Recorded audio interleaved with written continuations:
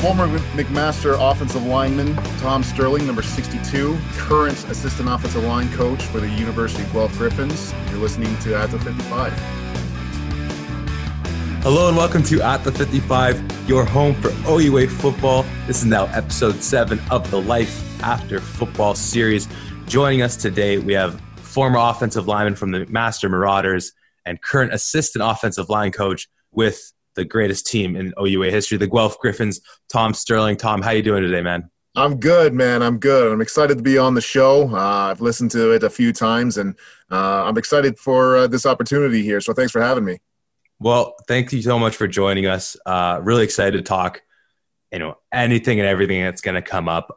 First and foremost, with everything going on with you and your family, how's everyone been holding up over these strange times? We're doing okay. Thankfully, everybody's safe. We didn't have any big trips or anything like that when everything was kind of going on. So everyone's been staying smart, staying safe, staying home. So we're doing okay. That's great to hear, man. That's awesome. So before we get into the life after, we'll start with the life itself, your journey playing football in the OUA, which of course was as a McMaster Marauder. So you started up in 2011 and then you played all the way through, I believe the 16-17 year was your last year, right? Yes.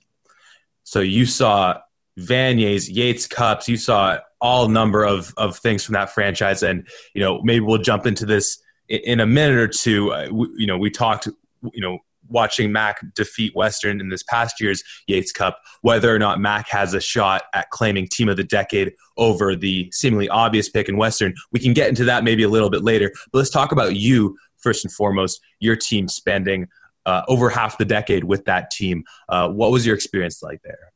Oh, it was incredible. It was a fantastic experience from start to end. Learning under guys like Jason Riley and John Behe, Stefan Potasic, just made me an incredible football player and so knowledgeable in the game. And then to have, legendary teammates like Kyle Quinlan and the offensive line who came before us, like Matt Sewell, Jason Medeiros, and learning from those guys, it was an amazing experience from start to end. And, being a part of those championship teams and being a part of, frankly, a dynasty from 11, 12, and 14 there was incredible. It was just fantastic to be a part of.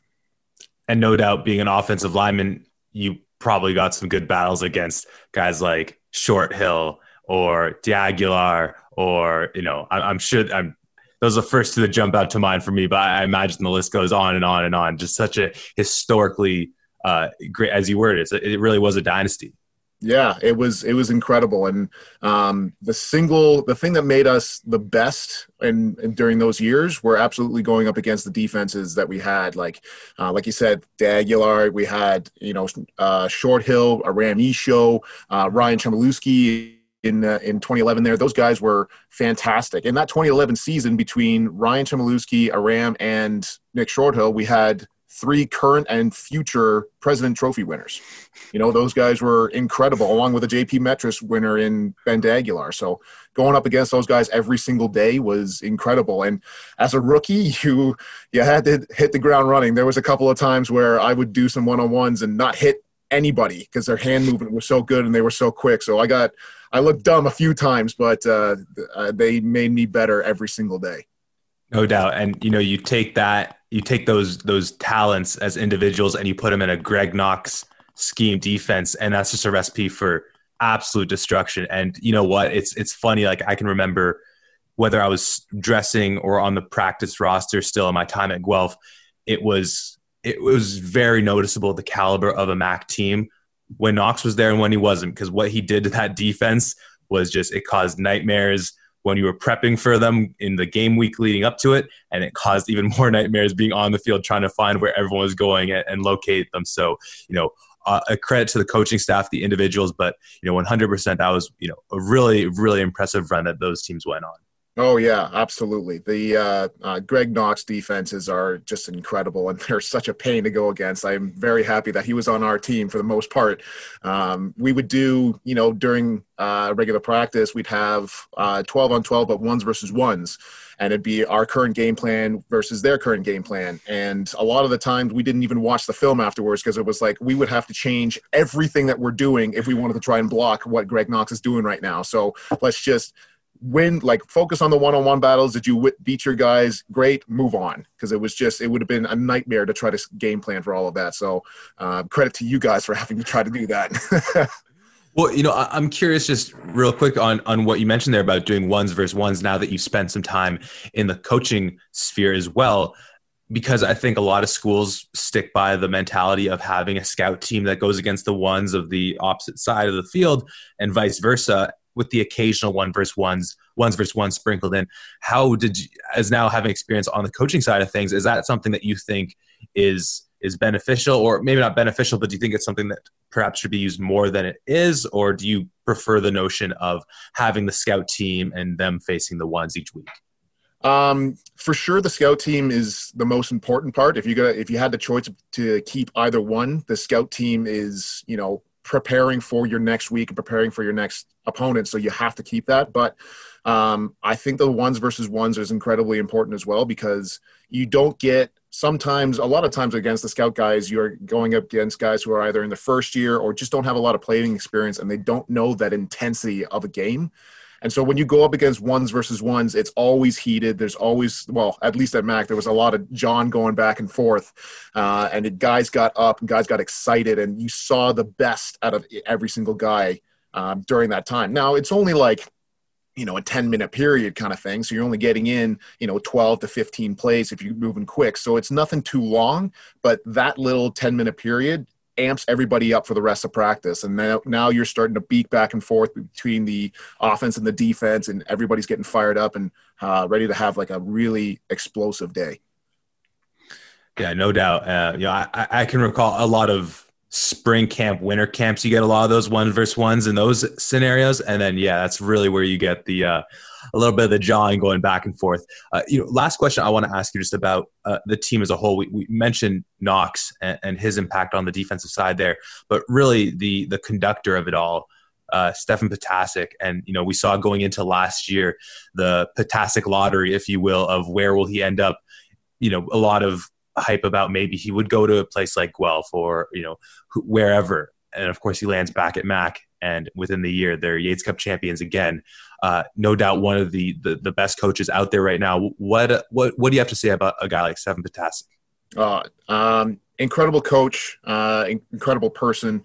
I think he does a really great job of putting people in the right spots and allowing them to do their thing. When Behe was still kind of coming up in terms of being an offensive coordinator, he, would obviously give him a few pointers here and there, or talk to him or sit in on some meetings just to make sure everything was going smoothly. But for the most part, that offense was his.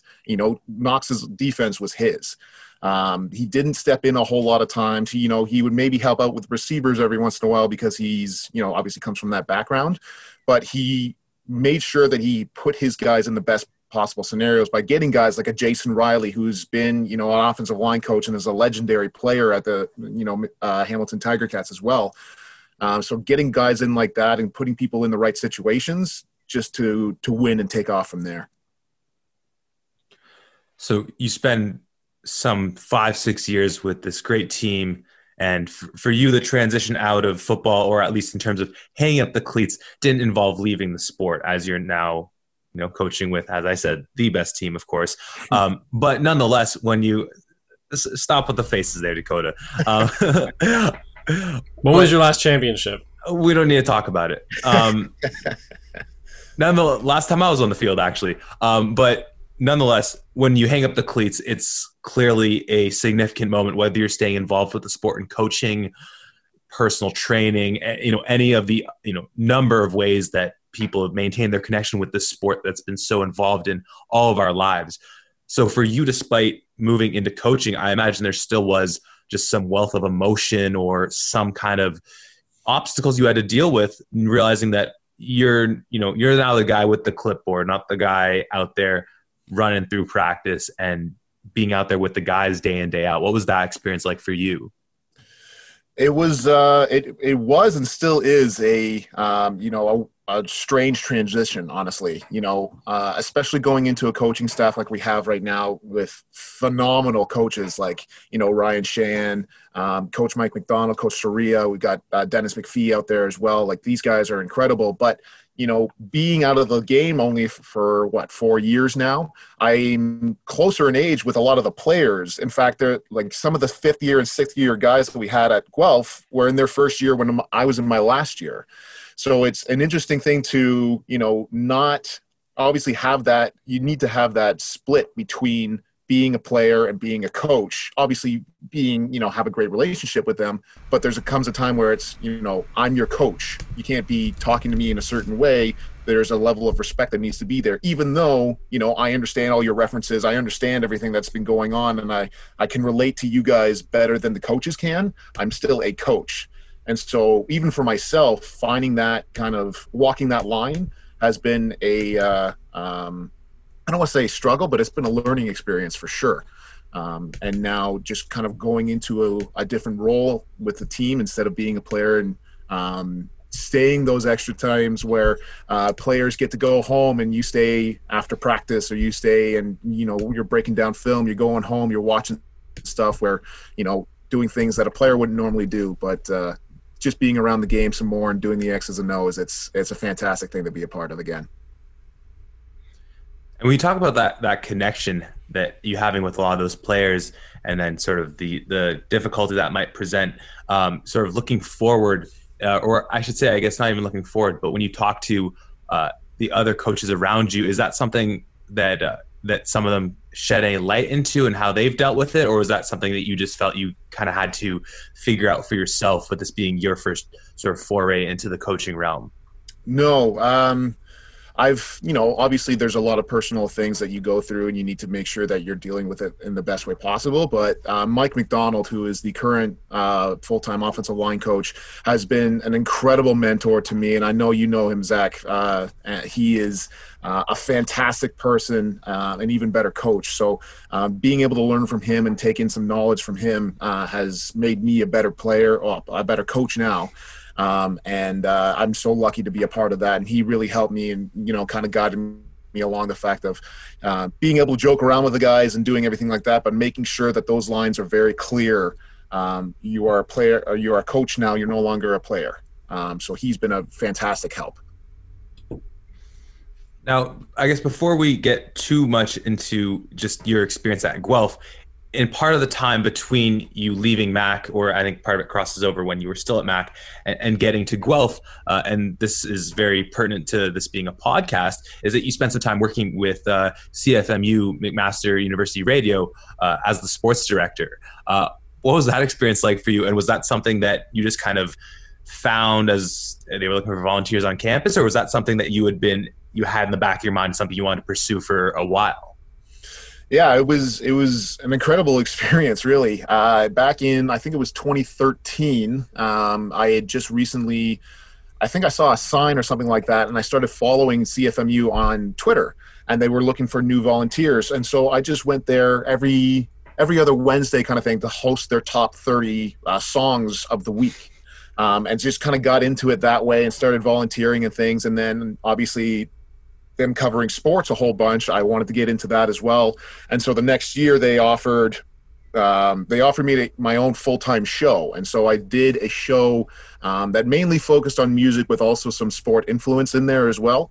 It was called the Canadian Rush. And then after that, I applied for the sports director position and loved it. We specifically covered the basketball seasons between men's and women's basketball, and we would send guys out to call the games no matter where they went, including flying guys out to Thunder Bay, which is quite a ways away. But being a part of that and being a part of CFMU, I got the chance to go back there a little bit and start up another radio show as well. And it was just it was an awesome experience. And I love working with those guys over there, working with the community radio and the guys who are just so involved with McMaster University in general. It was great. Do you ever call up your former teammate Marshall Ferguson and give him air checks? I think Marsh has got a little bit more experience than me on that one, but yeah, I like to text him every once in a while after he tweets something out or says something on the radio, and just talk with him a little bit. But he's a fantastic guy. I got a chance to do a radio show with him just a little bit there, just before the 2014 season. It was called OVFL Live, and he's incredible. Really does his homework on every single thing that he does. So it's cool to be around that. But like I said, he's got a little bit more experience than I do. Well, I mean, you can get there. Zach wants to overtake. We'll be the face of U Sports soon. Maybe TSN will buy us out. Fingers crossed.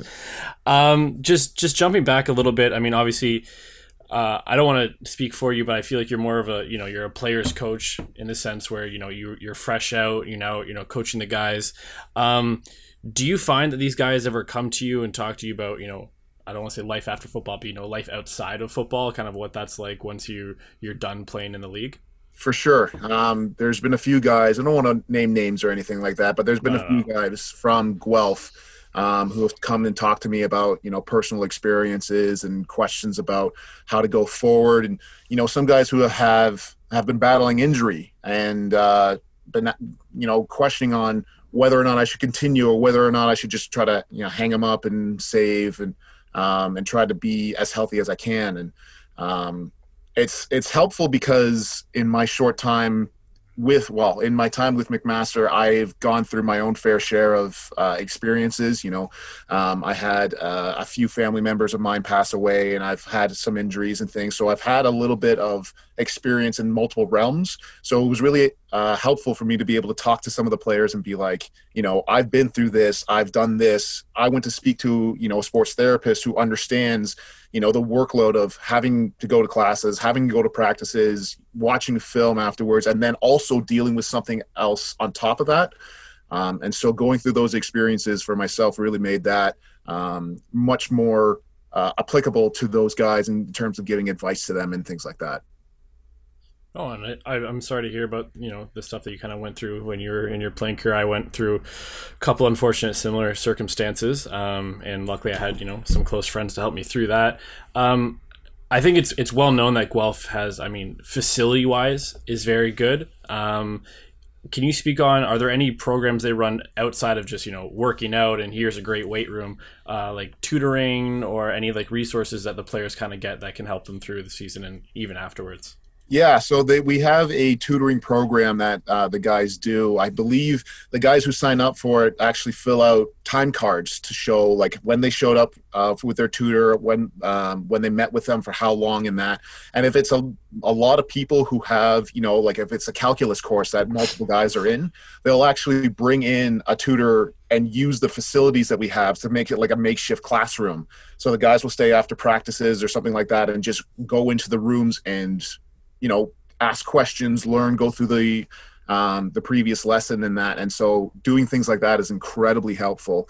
There's another recruit who's coming in who's gone through, his own fair share of hard times. And there's a lot of different programs that are out there to help him out in terms of, money situations or going to, therapy for things or anything like that. So the University of Guelph has been fantastic in terms of, making sure that every single kid is put into a position to win or to be successful in their own life in football and outside of it, which is awesome.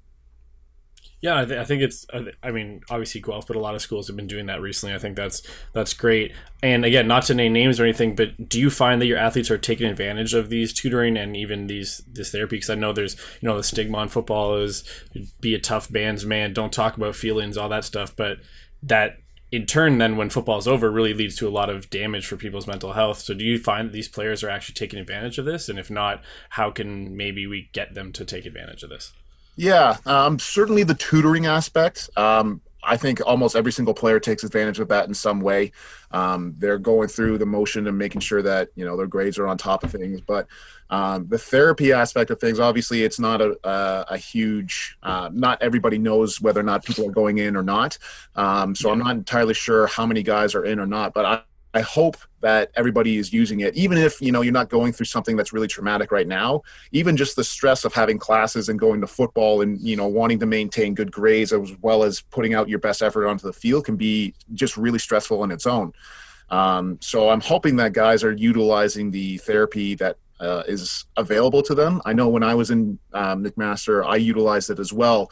And it just helps to talk to a third party who's not biased at all, who's not anything, because sometimes, I'm sure guys can feel like if you're talking to your friends over and over and over again, you're almost burdening them with, everything that you're going through. So to talk to somebody who's a professional in that way is going to do nothing but great things for you. And if we can eliminate that stigma of, oh, you're a man, you got to be, you got to be tough, just suck it up or whatever, and actually get people to talk about what they're going through, it's just going to make everybody better in the end.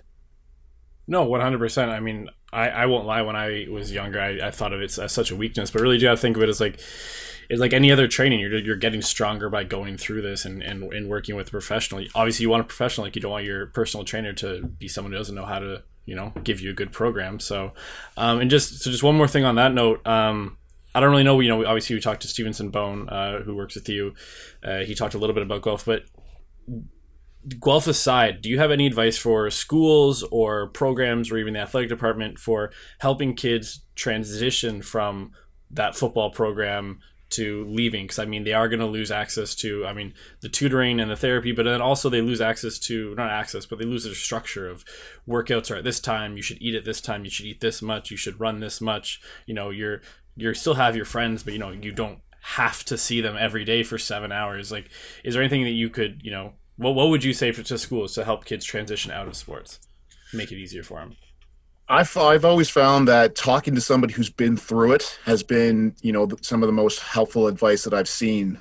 So talking to, alumni or people that have gone through exactly what those kids are going through is, obviously a fantastic resource to be able to have. And having, fantastic alumni like all of these schools have is definitely a resource that you should be using. In terms of what the school itself can do, I think that for the most part, when guys are through their playing career, they're through their schooling as well, and now they're kind of into the real world.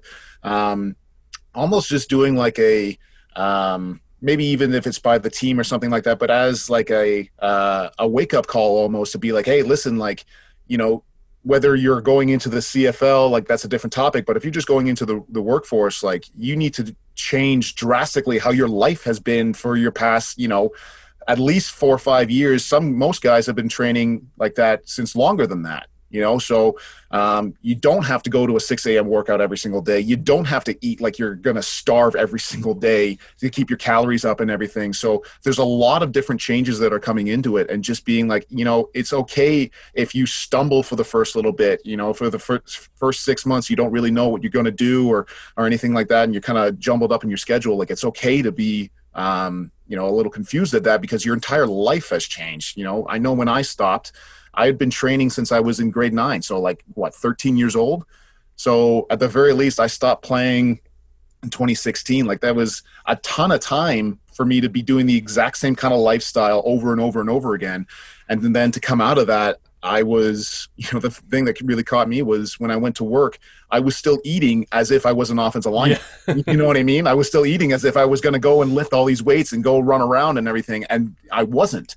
But it wasn't like, I'm not constantly eating terribly, but I'm just eating so much. And naturally, without having that, output, you put on weight. You don't become as healthy as you want to be. And like, realizing that is okay. You just have to make sure that you're understanding that, your life has to change to suit what's going through. If you're sitting at a desk all day eating 3 like roast beef sandwiches, probably isn't the best thing for you. You should probably mix in a salad or something like that. You know what I mean? So just having something like that, just to say, your life is going to change, and how it has been for the past, at least half a decade, for most guys, more than a decade.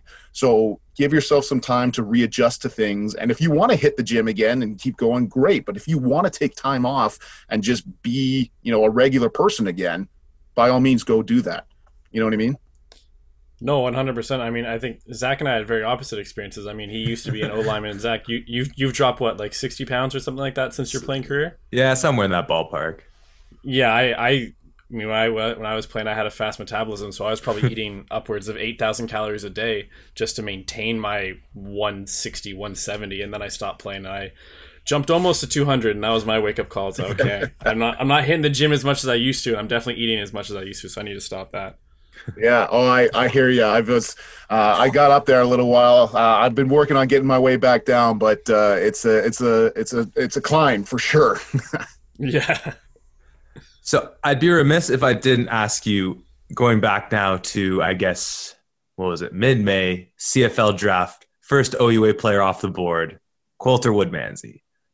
What, I know Colter fairly well myself, didn't get to play with him, but I know the type of individual he is. But as someone who got to work with him from a coach to player perspective, talk a little bit about who Colter is and what you foresee for him in his career at the CFL.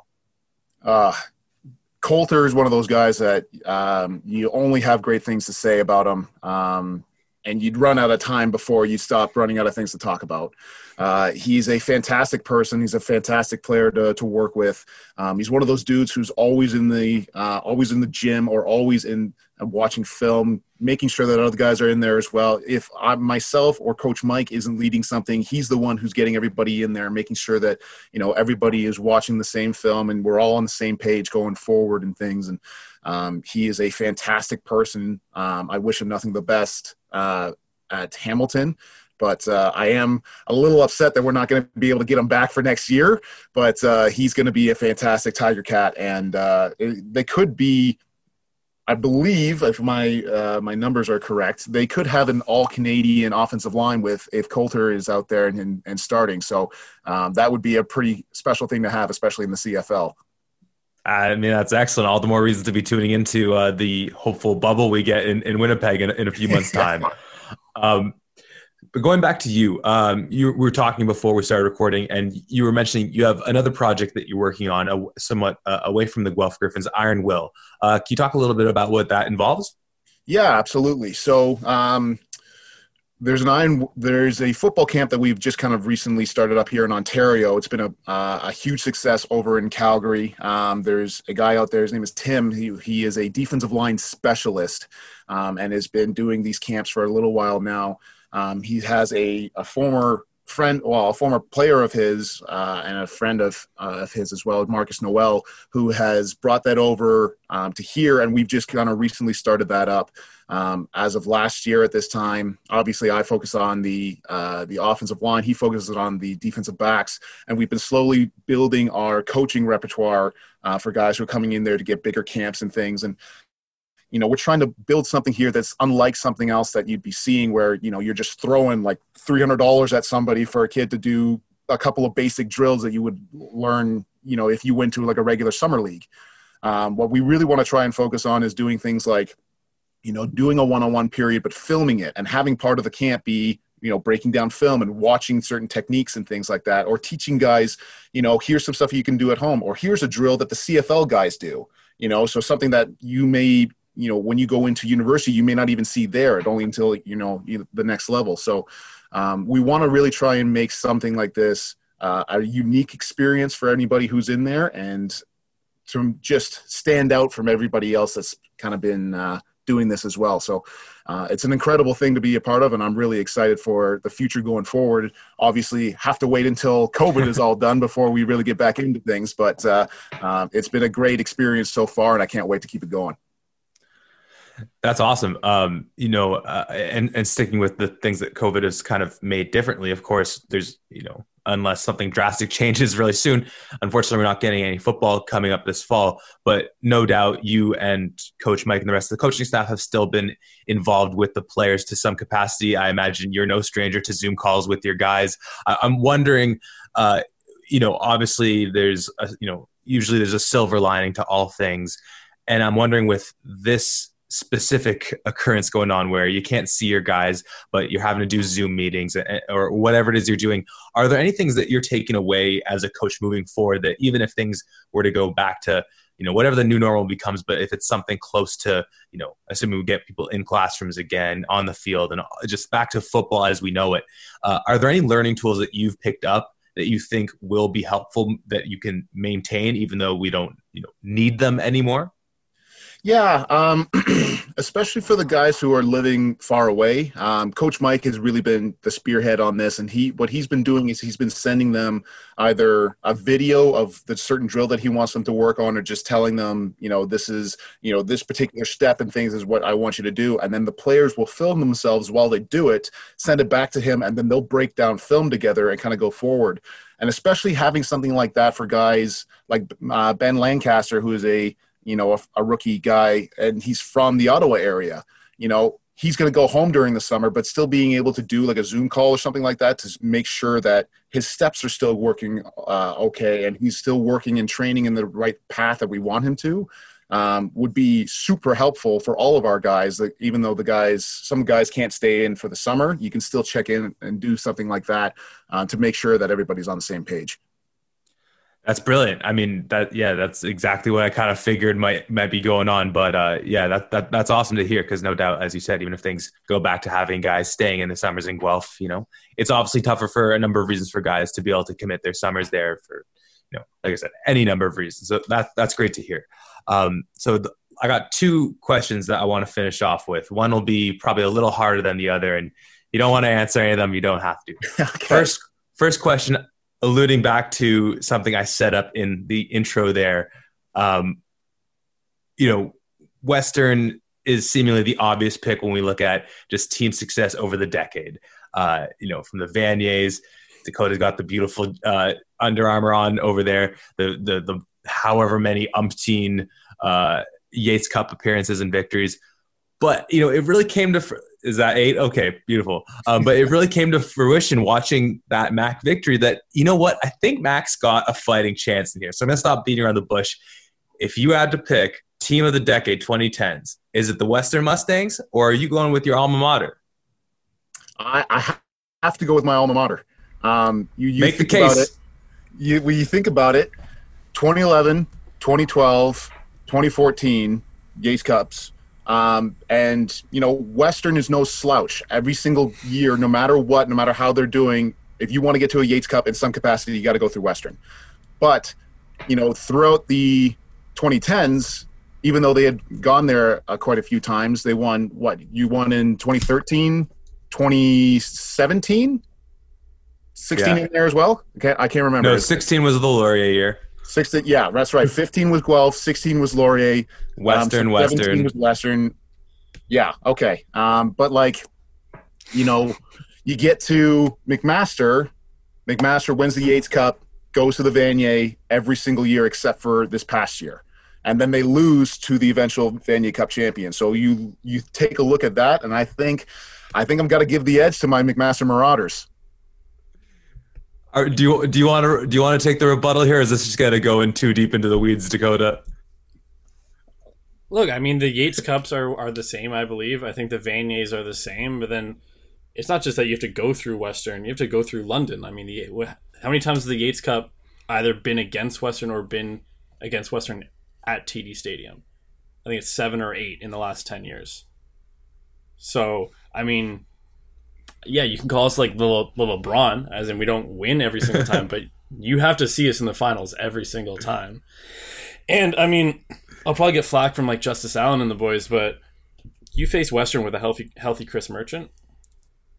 That game might be a little bit different. Shoulda, woulda, couldas, though. That's a dangerous road to go down. All right, we'll stop it there with that one, because I'm sure we could very much get into the weeds. Zach, no, Zach. I'm going to challenge you, Zach. You're going to put together an all-decade team for Western and for Mac, and then we're just going to settle it right there. We'll do it with the Madden. Good one. That would be a good one. Okay, well, I might have to recruit Eddie, bring him back to work on that one. So that was the easy one. This one, and I'm guessing I'm not going to get an answer from. That was the easy one. Okay. Yeah, I don't expect an answer on this. Who wins in a fight? Brian Clough, Michael McDonald. Wow. For those listening who might not know, that is the defensive line and offensive line coaches at the University of Guelph, both two just hard-nosed mother effers that have been there for years, guys that you do not want to mess with. Oh my God! UFC rules: no eye gouging, no fish hooking.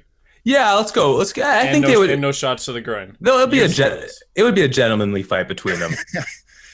See, that's incredibly tough, not only because knowing the guys, but they're both the kind of breed of people that once they get hit, they just get angry. And they realize that they're in a fight, and they start fighting harder. And I don't think Clough or Mike McDonald have ever backed down from a fight in their lives. And so I honestly, I have no idea. I think they would just hit each other until they both like knock each other out at the same time. Like I think they would even tire at the same level because they're just both Iron Men. It'll be like Step Brothers. It'll be the two of them just falling asleep in the fight. Yeah, like when guys are warming up before practice, and I'm like, taking a look at the practice plan, I'm talking to the players. Coach Mike is doing laps around the field, or doing plank, or doing push-ups. Like that guy is just an animal. So I don't know. I have no idea, and I think if I took either side, either one of them would kick the crap out of me. So I'm just gonna call it a tie and go from there. Okay, all right. That's kind of what I figured would happen on that. And I'm not gonna say who I think it would win in that fight either, because I'm still close enough to it that I wouldn't be, I wouldn't put it past one of them showing up at my door here in Toronto with, the gloves off, ready to go. But that was brilliant, man. Thank you so much for coming on today, talking about your experience with Mac and then your transition into your life after football. And for me personally, thank you for being at Guelph and helping out that program. All the best to you, man. I appreciate it. Thank you so much, guys. Like I said, I'm a huge fan of this podcast, and I can't wait to see what you guys do next. And if you ever need another offensive lineman to help you out, you let me know. We can never have enough offensive linemen, so we'll stay in touch, Tom. Sounds good. Take care, guys. You too. Thanks.